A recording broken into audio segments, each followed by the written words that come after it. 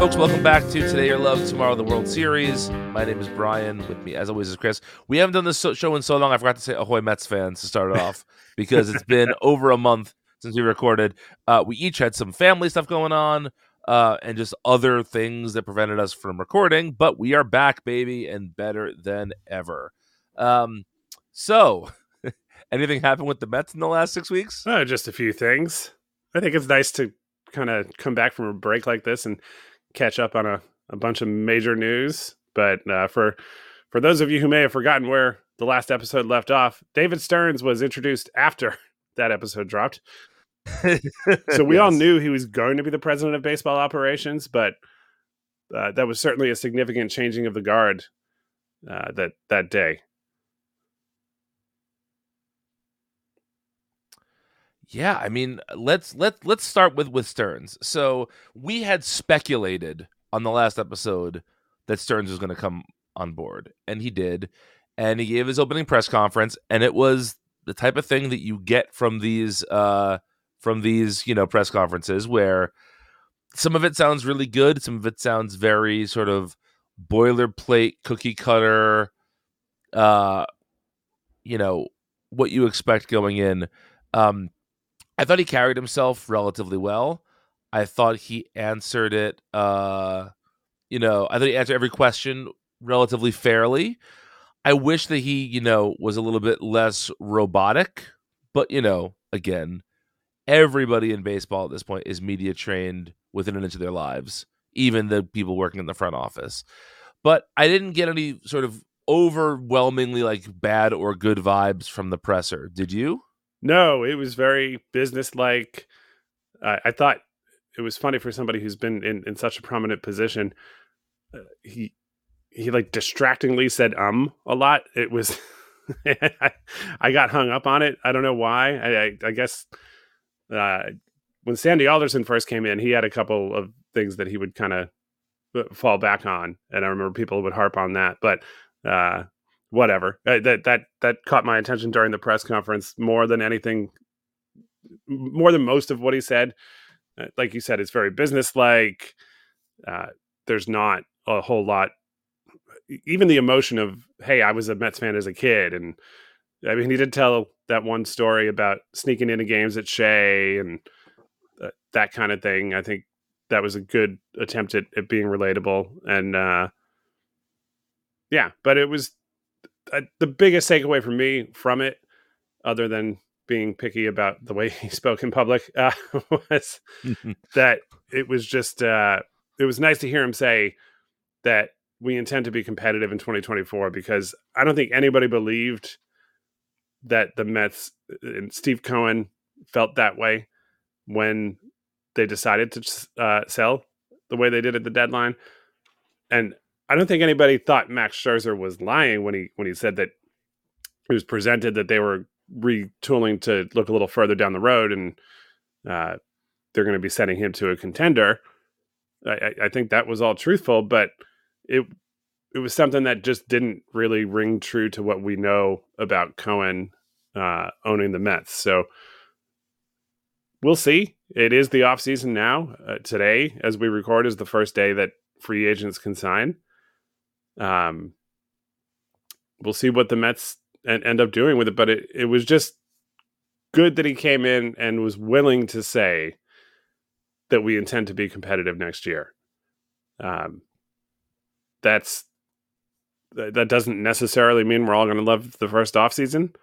Doesn't necessarily mean that they will be competitive, but to get him actually saying that on the record was nice.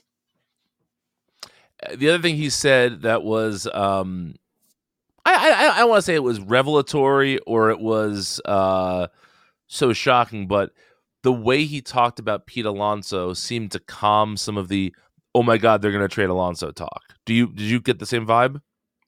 Yeah. That was that. I thank you for the reminder on that. That was definitely a significant thing that he said. So I've reached a point where I don't worry about players leaving my team until it actually happens. I don't know. I decided that it's not actually stressful, or I'm not going to let it stress me out. Whatever the case, Pete Alonso is a Met. I hope he's a Met for many more years. And yeah, there's the money is obviously there, and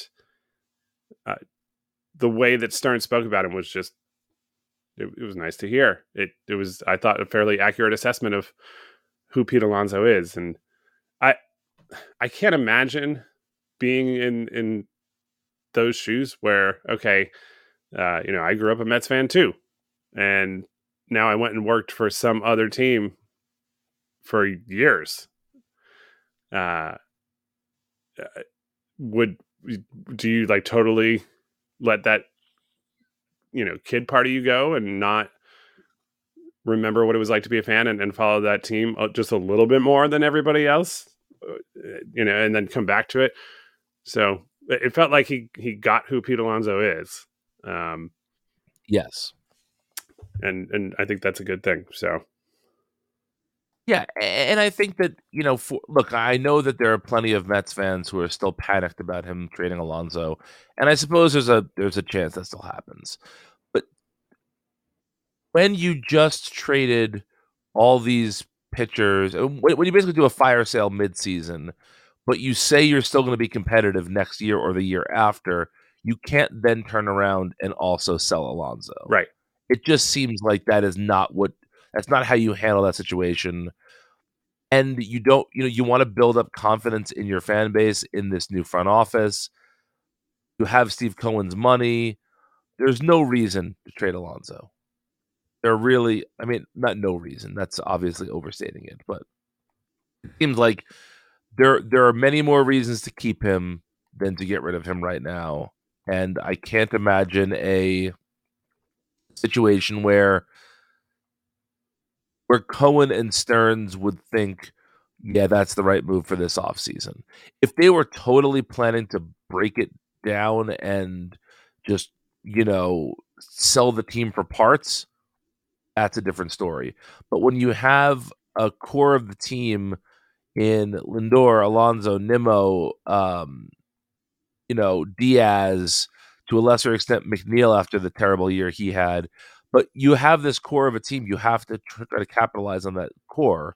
And as much as we loved Scherzer and Verlander while they were Mets, those guys were never going to be part of the long-term plans for this team. And so I think there's a big difference in trading off those guys and doing a great job in collecting pieces versus trading Alonso, which sends a very different message to the fan base than trading those other guys. At least I think so. Oh, so yeah, yeah. I felt good about his answer there. Yeah, absolutely. Now, shortly after Stearns came on board, and during Stearns' press conference, he said he was looking forward to working with Billy Epler. And, just a couple of days later, Billy Epler resigned. Initially, his resignation was framed as well, look, I don't want to be, I want Stearns to be able to do his own thing, to make his own front office. And so I'm stepping down so he has the chance to basically build the organization he wants to without any sort of stray parts. But almost immediately after that happened, we got a news report that Epler was being investigated by Major League Baseball for, quote, improper use of the injured list. I know we have said a number of times that the LOL Mets thing is over, but has there ever been a weirder investigation into a GM than this? No, definitely not. Many times on the podcast and probably in writing at Amazing Avenue, we have referenced injuries that might seem a little bit on the phantom side. Again, I will acknowledge we didn't believe Tomas Nido's injury, and it turned out that was real. Sorry about that. But there are... Yep. there are plenty of times when it's borderline. I mean, we saw, and this gets right to the point I want to make about it being directed at the Mets. We saw the Dodgers do it with Noah Syndergaard this year. The injury was he sucked. Mm-hmm.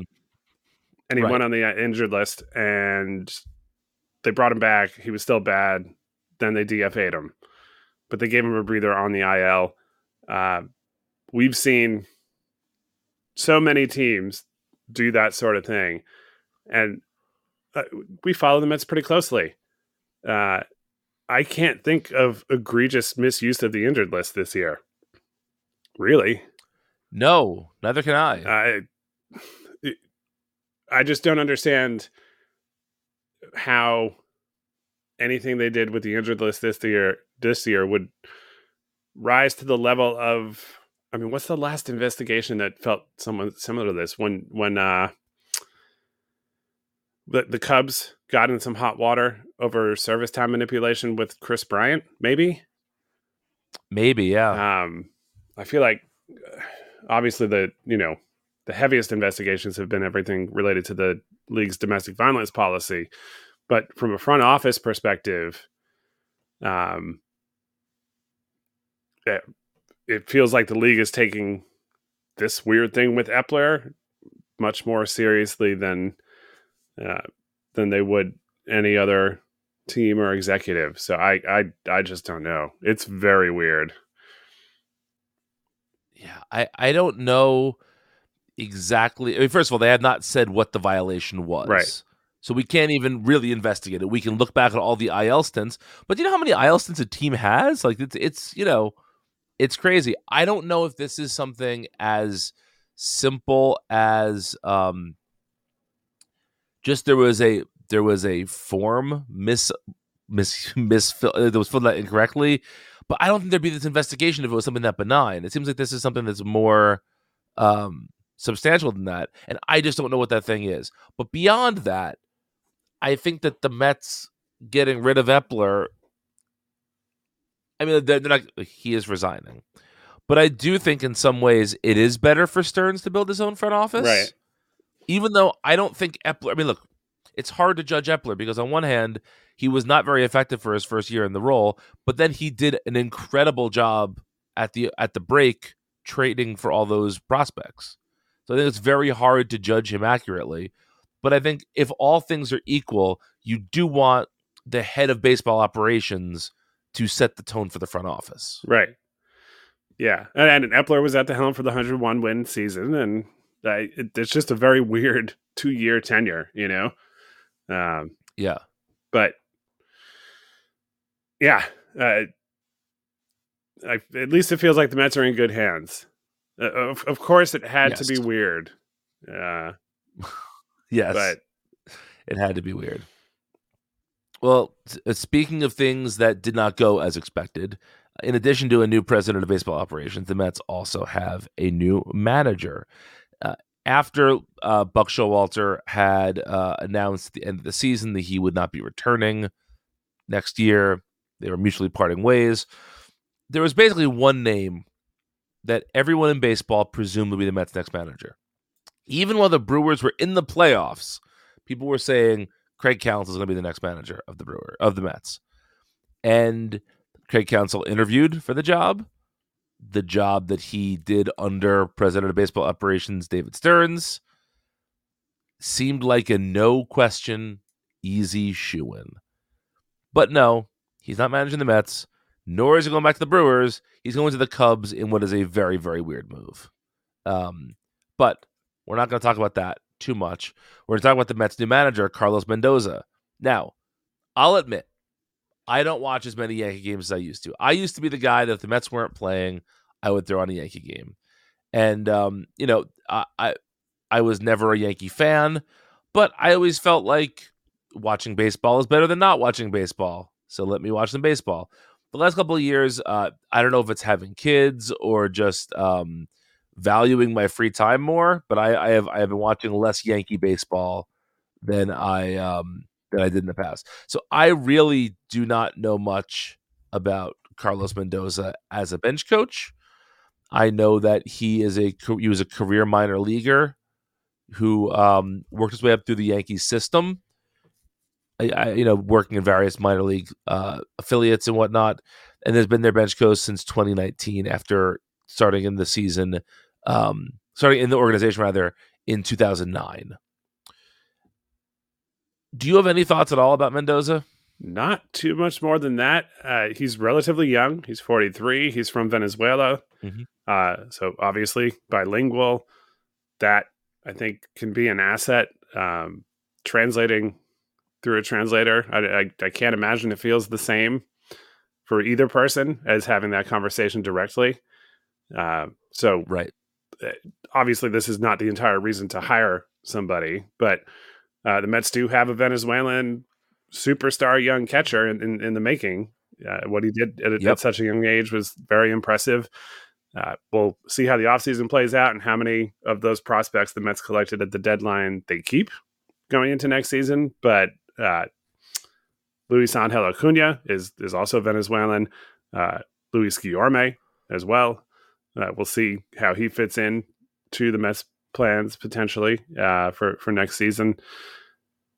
And that's it's a good thing. Now, of course, the Mets have one prominent Japanese player, and if the offseason goes as we all hope, maybe one or two more. I don't. As far as I know, he's not fluent in Japanese, but hey, maybe we just don't know. We don't know much about him. I feel like bench coach is just such an obscure role. It's the guy who, if you watched every Yankee game, if they all didn't conflict with the Mets and you watched every Yankee game, you'd be like, oh yeah, that guy was technically the manager for like 3 innings after Aaron Boone got ejected. Right. And he didn't actually make any decisions. We all just pretended he did while Aaron Boone sat in the, go to your room, essentially. Yeah.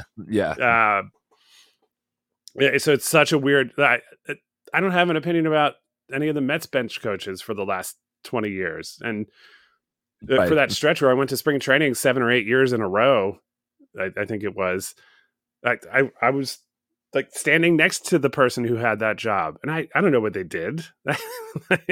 Right. So all of which is to say, it seems like this is somebody who was considered managerial material in the baseball world. Yeah, I mean, he interviewed with the Giants and the Guardians this offseason as well. Right. And I believe Craig Counsell, he managed before he was hired? I don't think so. Let's see. But I feel like Stearns gave him his first managerial gig. So in that sense... That sounds right to me. That was certainly his first major league one. So he retired in 2012. By the way, as we're running through a little bit of this stuff, when I heard that Cleveland hired Stephen Vogt as their manager, I thought he was still playing. Wait, what? I thought he was still playing too. I missed this whole news. Yeah. He's their new manager. He when did he retire? Is it last year? Yeah, he played in 2022, which I think, obviously, not including the era when there were player managers. Once that position became extinct, I have to think that Vogt is the fastest turnaround from player to major league manager that I've ever seen, or that's ever happened in the game. I would think so too. Yeah. Counsell, as I'm looking back at his history, retired and did a little bit of work in like front office special assistant stuff and a little broadcast work. And then 3 years after he had retired from being a player, he was hired to manage. So, yeah. And now he has been considered one of the better managers in the game. So, I don't want to say that's guaranteed to happen this time around. And I know Stearns had worked his way up in titles. So the timeline here, I don't even know if Stearns was necessarily the ultimate decision maker in that hiring, but yeah, let's give the guy a chance, and it'll be very interesting to see. It's a little weird that the Mets haven't said when they're going to introduce him yet. Not like a big deal or anything, but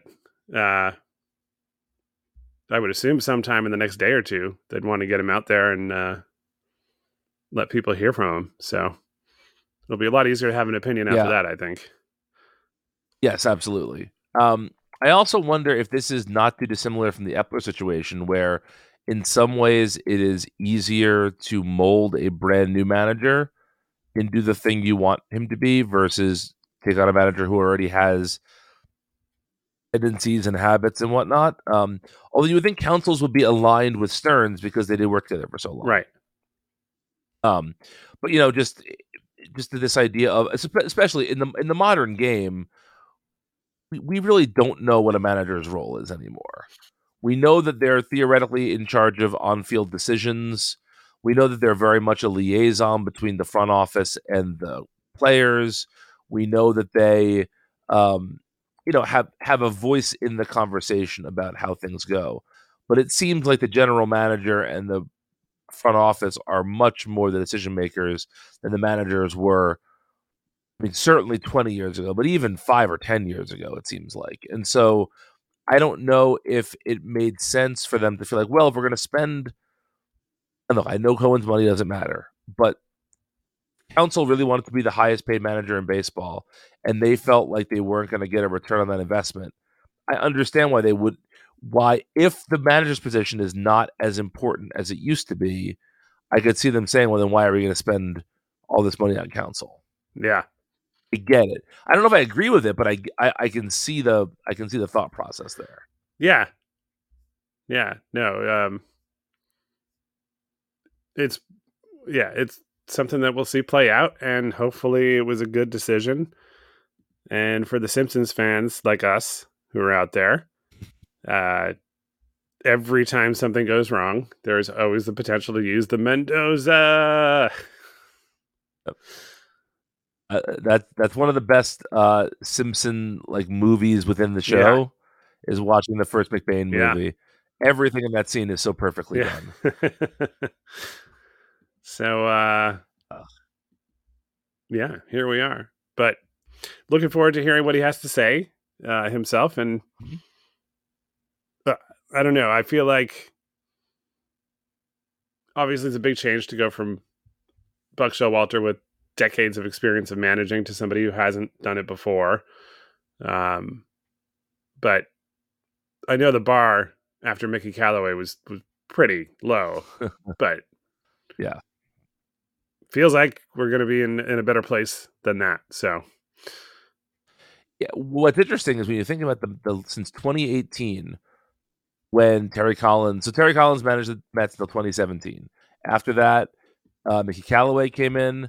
He left in disgrace. After that, Carlos Beltran was hired. He never managed a game. Luis Rojas came in, a first-time manager, having to manage through the pandemic.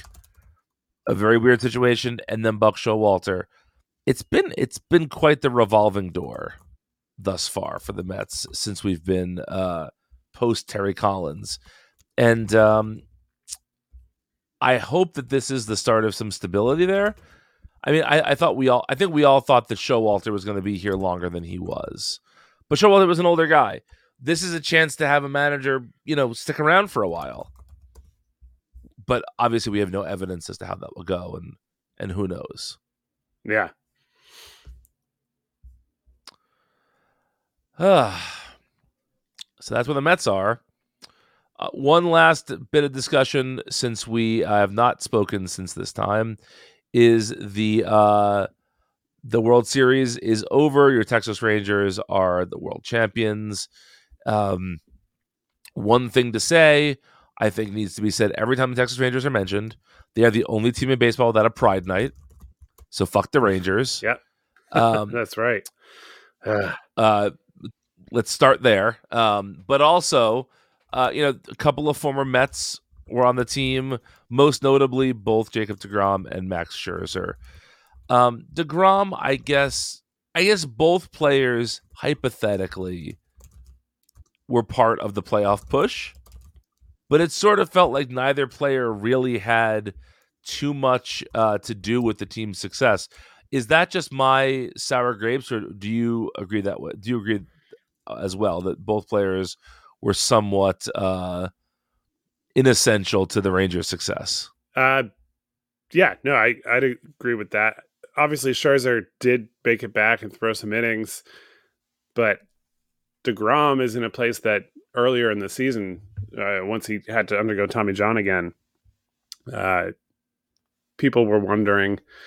That happened to be at the Hall of Fame induction ceremony, and afterwards, Jay Jaffe and a few other people did some presentations at a Sabre event, and sort of figuring out what Hall of Fame pitchers look like as the game changes was part of the topic that came up. And Jay's been on podcasts with us a couple times over the years, and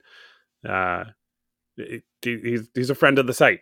Yep. But I couldn't help myself. But when it got to the question and answer part, asking about pitchers like Johan Santana and DeGrom. Santana obviously had a bit longer of a window, but still relatively short of one, where he was one of the best pitchers of his era.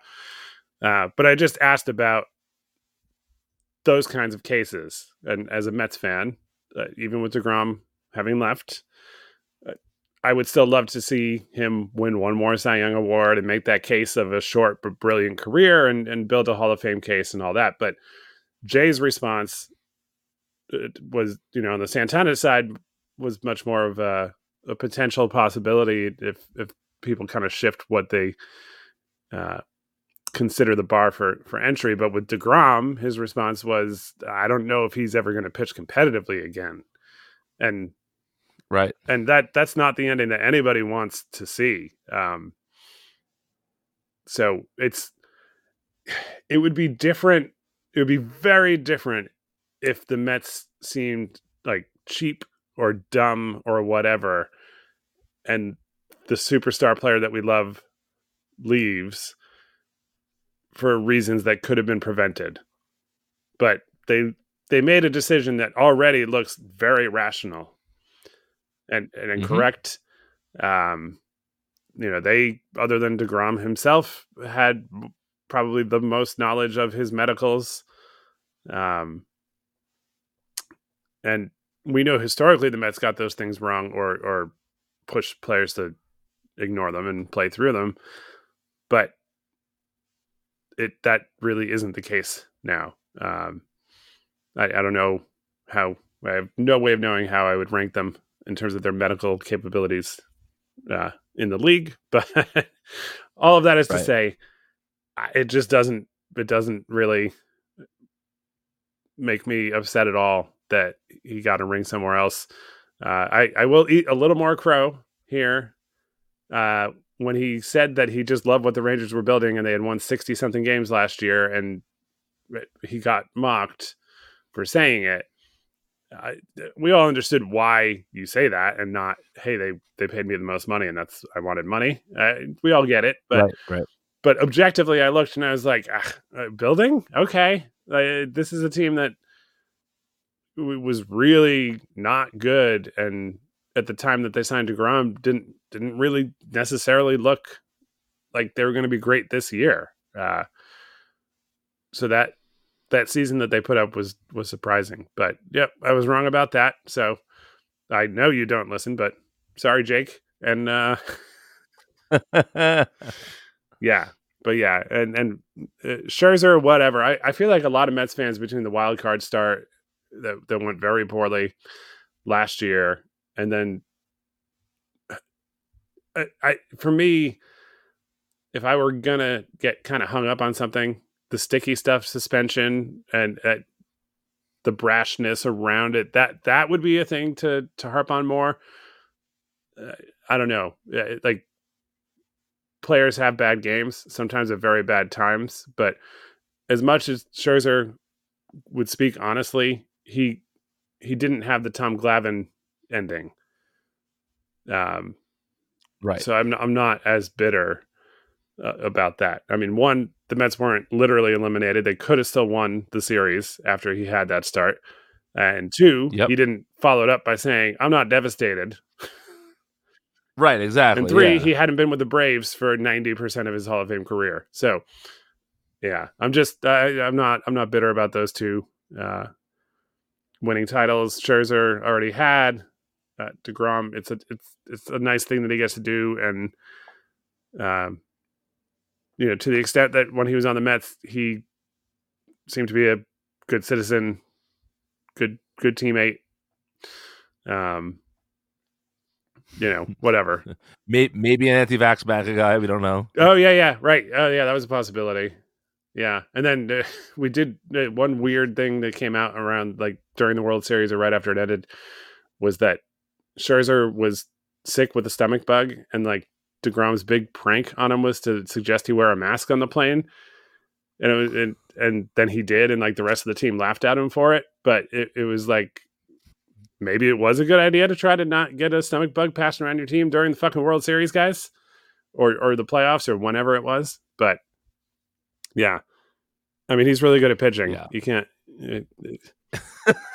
Sure. Yeah, I mean, my only thought on DeGrom winning a championship with the Rangers is that if this bolsters his Hall of Fame credentials one day, it will not change the fact that he's going in as a Met. Right. And so sure, whatever. That works for me. Yeah. Yeah. And good for Scherzer, I guess. Yeah. Yeah. It'd be hilarious if Scherzer was like, I want to go in as a Met. He pulled a Wade Boggs when it's going as a Ray. Yeah. But yeah, so here we are. And real quick, the Mets picked up Brooks Raley's option. Sure, makes sense. Had a good season. Yep. Maybe not the player I'd want to hang out with off the field, but whatever. No.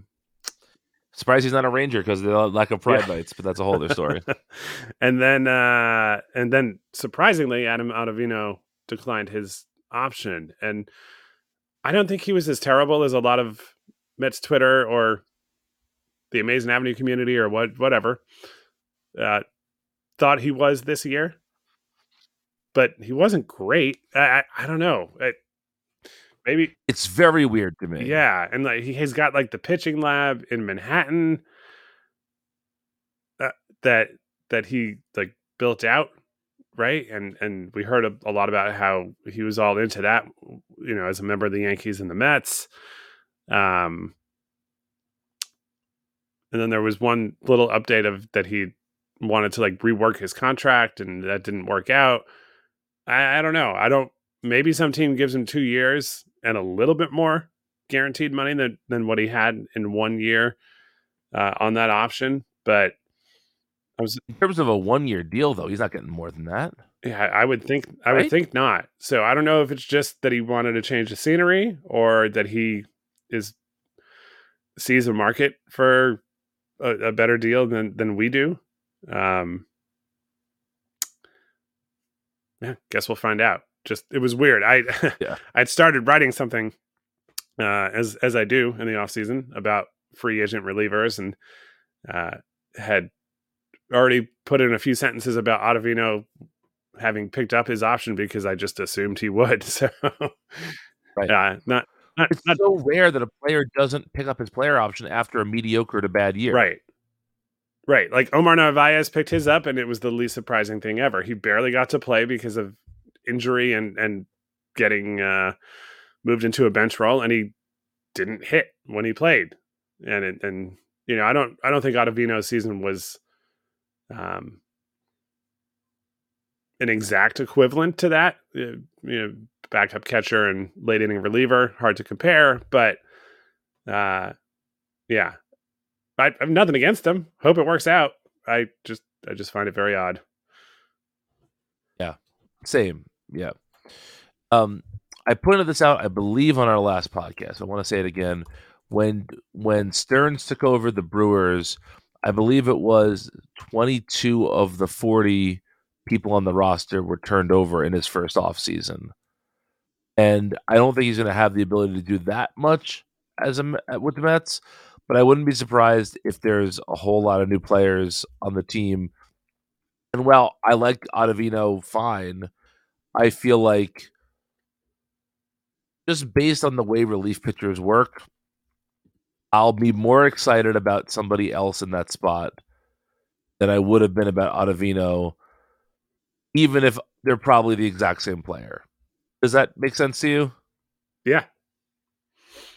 Just new and shiny feels better sometimes. Yeah.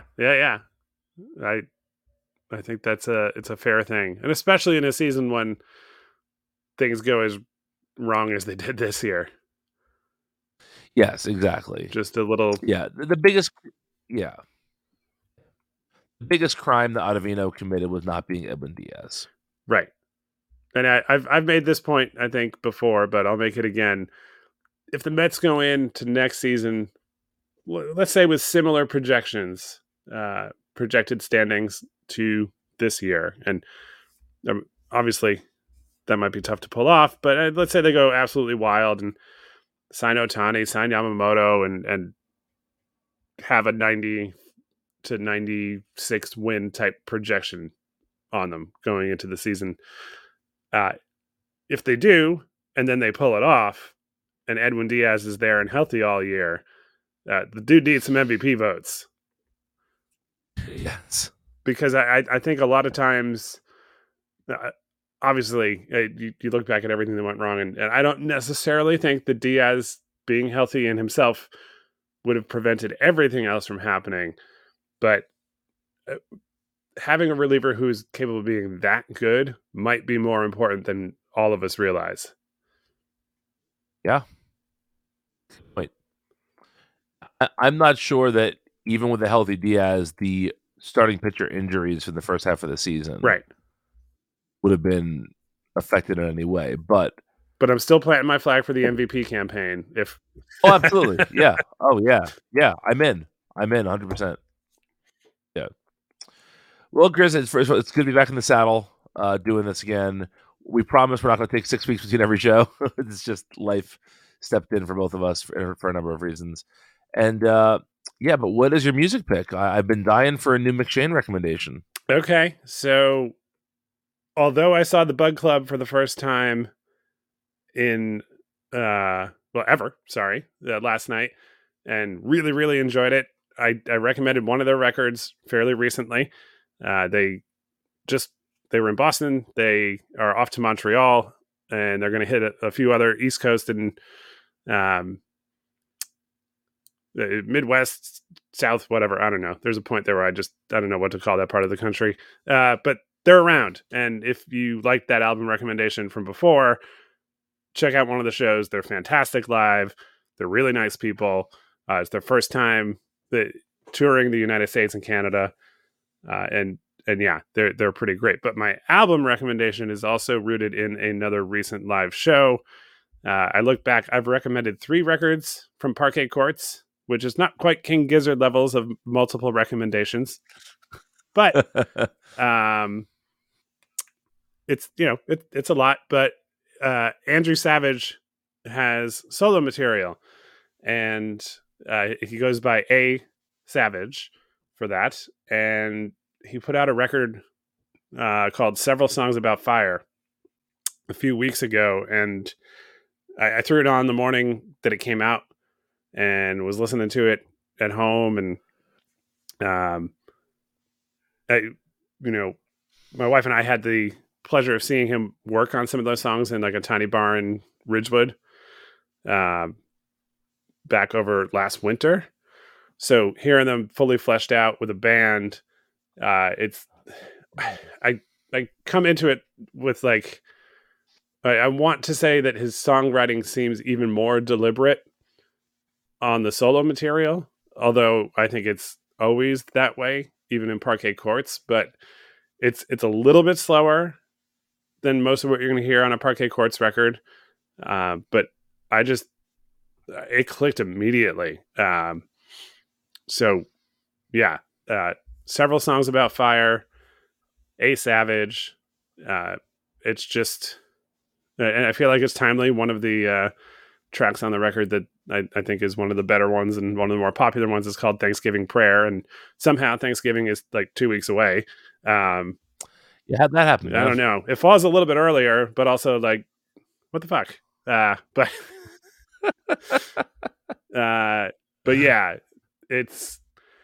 I love having records that I can add to my Friday, Saturday, Sunday morning rotation. And I think anybody who's listened to this show for this long knows that we like listening to albums.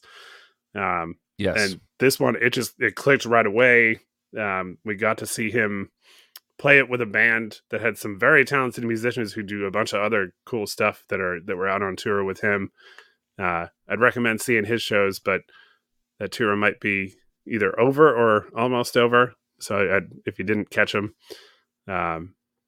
keep an eye out for the next time that they have that stint. And I also did not realize until digging into this record a bit more and reading about it a bit that he moved to Paris from New York City, which, the Parquet Courts record Sympathy for Life that I recommended opens with a song that is like the celebration of New York City and appreciating things that used to maybe drive him crazy a bit living there. But the appreciation for all of it coming out of the worst of COVID. But yeah, so some shifts. I would assume that Parquet Courts will be the next record that he does, and not another A Savage one. But I don't know. But love his work. I think he's an underrated songwriter with a really powerful voice. And yeah, I hope everybody enjoys the record. It's been on my to listen list for a couple weeks now. Just haven't gotten around to it. In October, I tend to go movie crazy. I watch 26 horror movies in October. Nice. And so that takes up a lot of my new music listening time. Hey, maybe on the Patreon you drop your list or something. I could do that. Yeah, that's a good idea. Nice little plug. Patreon.com/applesauce. Exactly. Yeah, Join the Patreon. Yeah. Get Brian's other excellent recommendations.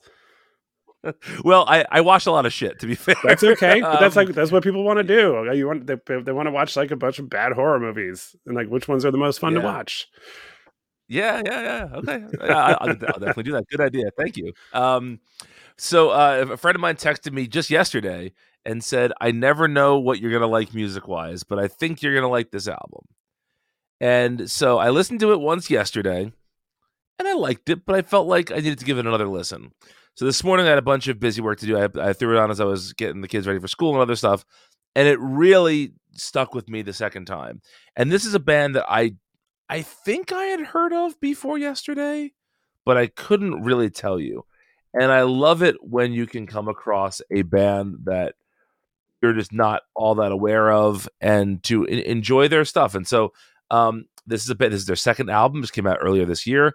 It is by a band called Hotline TNT. And the album is called Cartwheel. I guess you would describe it as like sort of melodic indie rock.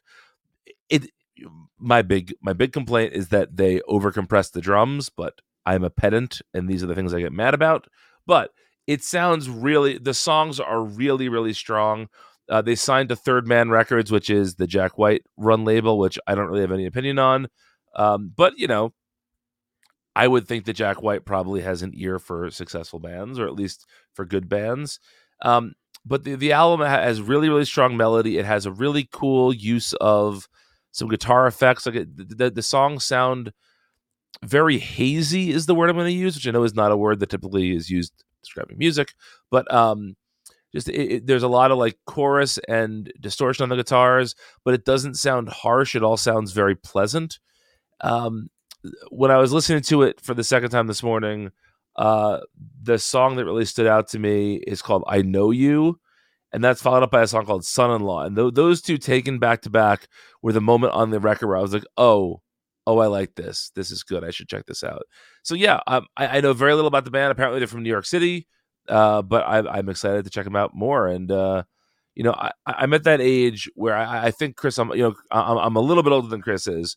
But I think that I'm less when I go see live music. Chris tends to go see newer bands than I do because he is a better music fan than I am. I tend to rely on old favorites when going out to live music. But this record did make me feel like, oh, maybe I should check this band out live. So I'm going to be looking up later today and seeing if they're playing anywhere near here, because that might be a fun show to go see. But yeah, so check out Cartwheel by Hotline TNT. I also like when both of us can recommend a record from this year. Yeah, that's fun. Yeah. Looks like they are touring next year, and they'll be playing. Do they not have a New York date, even though they're from New York? Come on, man. Oh, that's not cool. Well, eventually, maybe I'll go see this band. We'll see what happens. Anyway, thank you for listening. Thank you for welcoming us back. We'll be back real soon, I promise. Until then, go to homerunapplesauce.com for all information about our podcasts. And are you on any social media anymore? I'm really not. Instagram for my... Oh, me too. I'm on Instagram. Yeah. Follow us both on Instagram. He's at Chris McShane. I'm at Brian Idzanap. Yeah, there are photos of many of it. the bands that I've talked about that I have taken on my Instagram. So, yeah, I invite you all to check them out. But I'm not really using anything else at this point. I'm at Chris McShane on all of them, but that's the only place we've seen. And I'm at Brian Idzanap on all of them too. Exactly. Yeah. So, I thought Threads had some promise, and it sucks. Yeah, I like Blue Sky in theory, but once I got out of the habit of just like checking a Twitter like app, I kind of realized I didn't need it in my life. Yeah. Plus, I probably gained at least a horror movie and a half from not being on Twitter. So just time wise, in terms of to watch an extra movie in October. So yeah, it's worth it. All right, folks, have a good one. We'll talk to you soon. Goodbye.